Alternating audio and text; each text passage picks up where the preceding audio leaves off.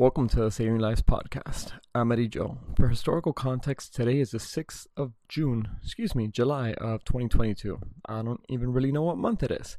And today I'm going to be discussing something that's a bit on the esoteric side, but given that my audience is primarily pulmonary and critical care doctors, intensivists from all backgrounds, nurses, med students, residents, etc., fellows, everybody who wants to be in the ICU sphere, I want to introduce you to an index that you may or may not have heard of in the past.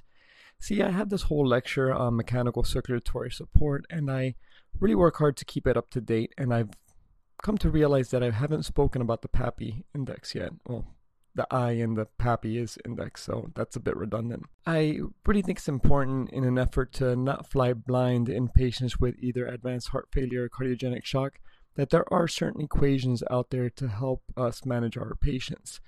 These equations and kind of numbers that we plug into them help us identify who is and who is not doing well, because we really want to act on their deterioration before it really hits the fan. An example of something I've covered before, and the podcast episode on this has been quite popular to my surprise because I thought it was pretty darn esoteric when I was actually recording it, was the one on the cardiac power output, which helps measure how the left heart is doing in patients with cardiogenic shock. To measure patients' right heart function, however, I introduced to you the pulmonary artery pulsatility index called PAPI, or if you're Cuban like me, you call it PAPI. And I'd like to clarify right off the bat that per the data, quote, PAPI is related to but not a direct measure of RV function, end quote. See, indexes like this are here to help us, not to be absolutes. And the article that referenced this is one that's free for you to download. And as always, I will tell you, download these articles for yourself. They're down in the show notes. Double check my work and don't trust me, as none of this is medical advice.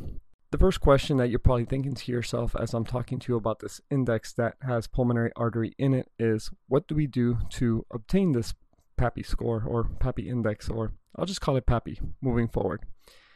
The part that makes it a little bit challenging here is that you need to go ahead and float a Swan-Ganz catheter, which is also called a PA catheter. And many of us want to be minimalists of sorts when it comes to taking care of critically ill patients, but this is an invasive procedure. So therefore, you only want to do it in patients who may benefit from performing the numbers, and if you know what to do with the actual numbers that are provided by the PA catheter. In the back of our minds, we're contemplating on these patients performing far more invasive procedures to save their lives, such as right-sided mechanical circulatory support, of which I'm not going to mention the devices. These values are ones that are obtained from the PA catheter, and you plug it into the equation.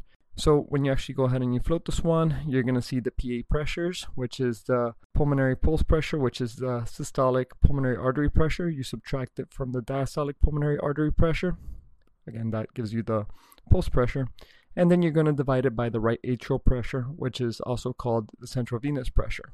So I know what you're thinking right now. You're like, Eddie, I really don't know how to put in swans, and I really don't want to float a swan with all the possible complications, and I don't really know how to wedge, and the nursing staff doesn't really know how to do the waveforms and all that, and I don't know how to do it myself. So, it kind of becomes a mess. And it's also understandable that you want to limit procedures performed on a patient. So some just might not have the comfort level to go ahead and do this.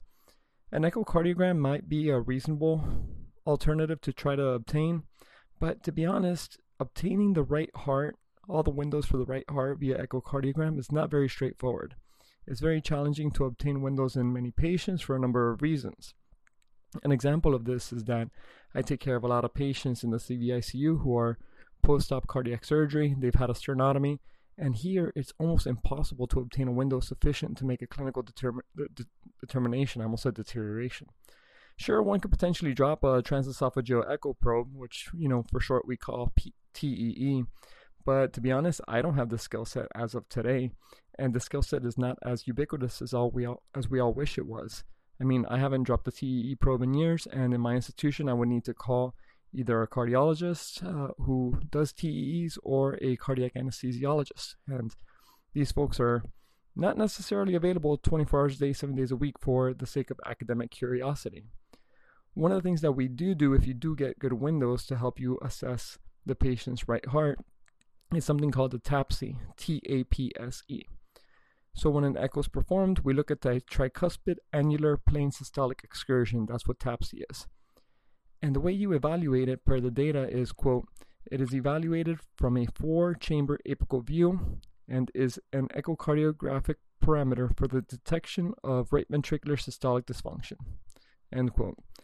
Of course, read these data for yourself. I just like to give hat tips to all the authors who teach me things through their papers. So you basically measure it from the apical 4-chamber using M-mode imaging.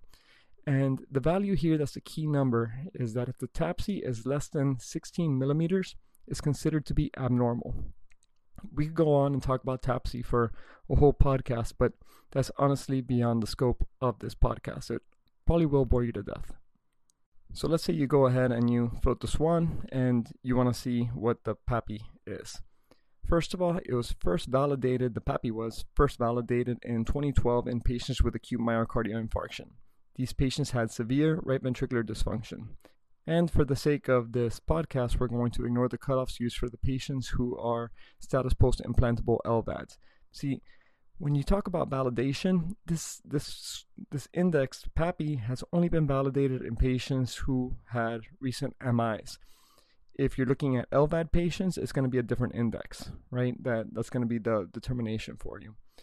So we really don't know in these patients who have chronic decompensated right heart failure what their PAPI target should be. The same thing occurs in patients who are status post open heart surgery. It hasn't been validated in these patients either, which are some of the limitations to the PAPI index. I kind of wanted to get into what's normal and what's abnormal, but I just wanted to mention these two things because you want to use these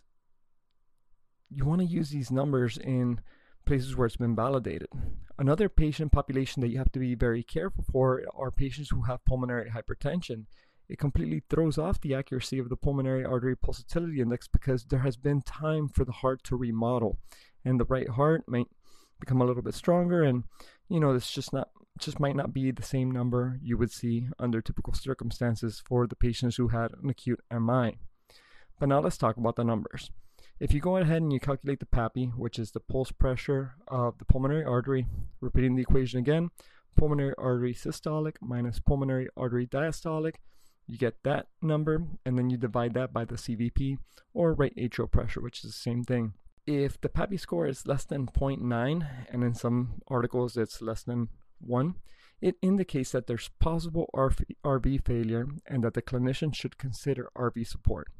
But like everything in medicine, this number is not absolute. However, if the PAPI is greater than 1, this indicates that the RV is likely normal, and hopefully you won't have anything to do with the patient. They'll probably do okay.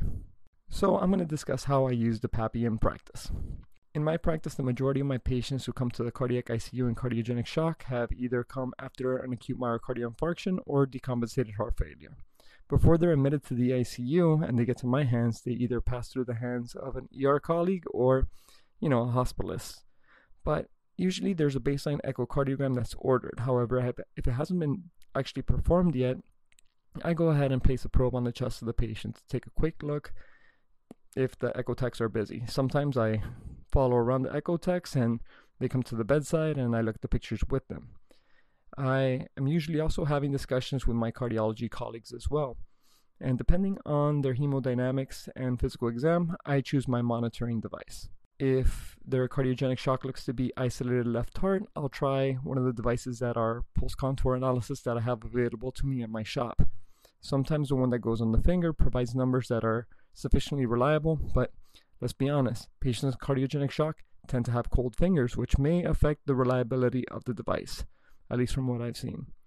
An arterial line will be placed for more reliable numbers, and if there are right heart issues, then honestly, a PA catheter is in the cards for the patient.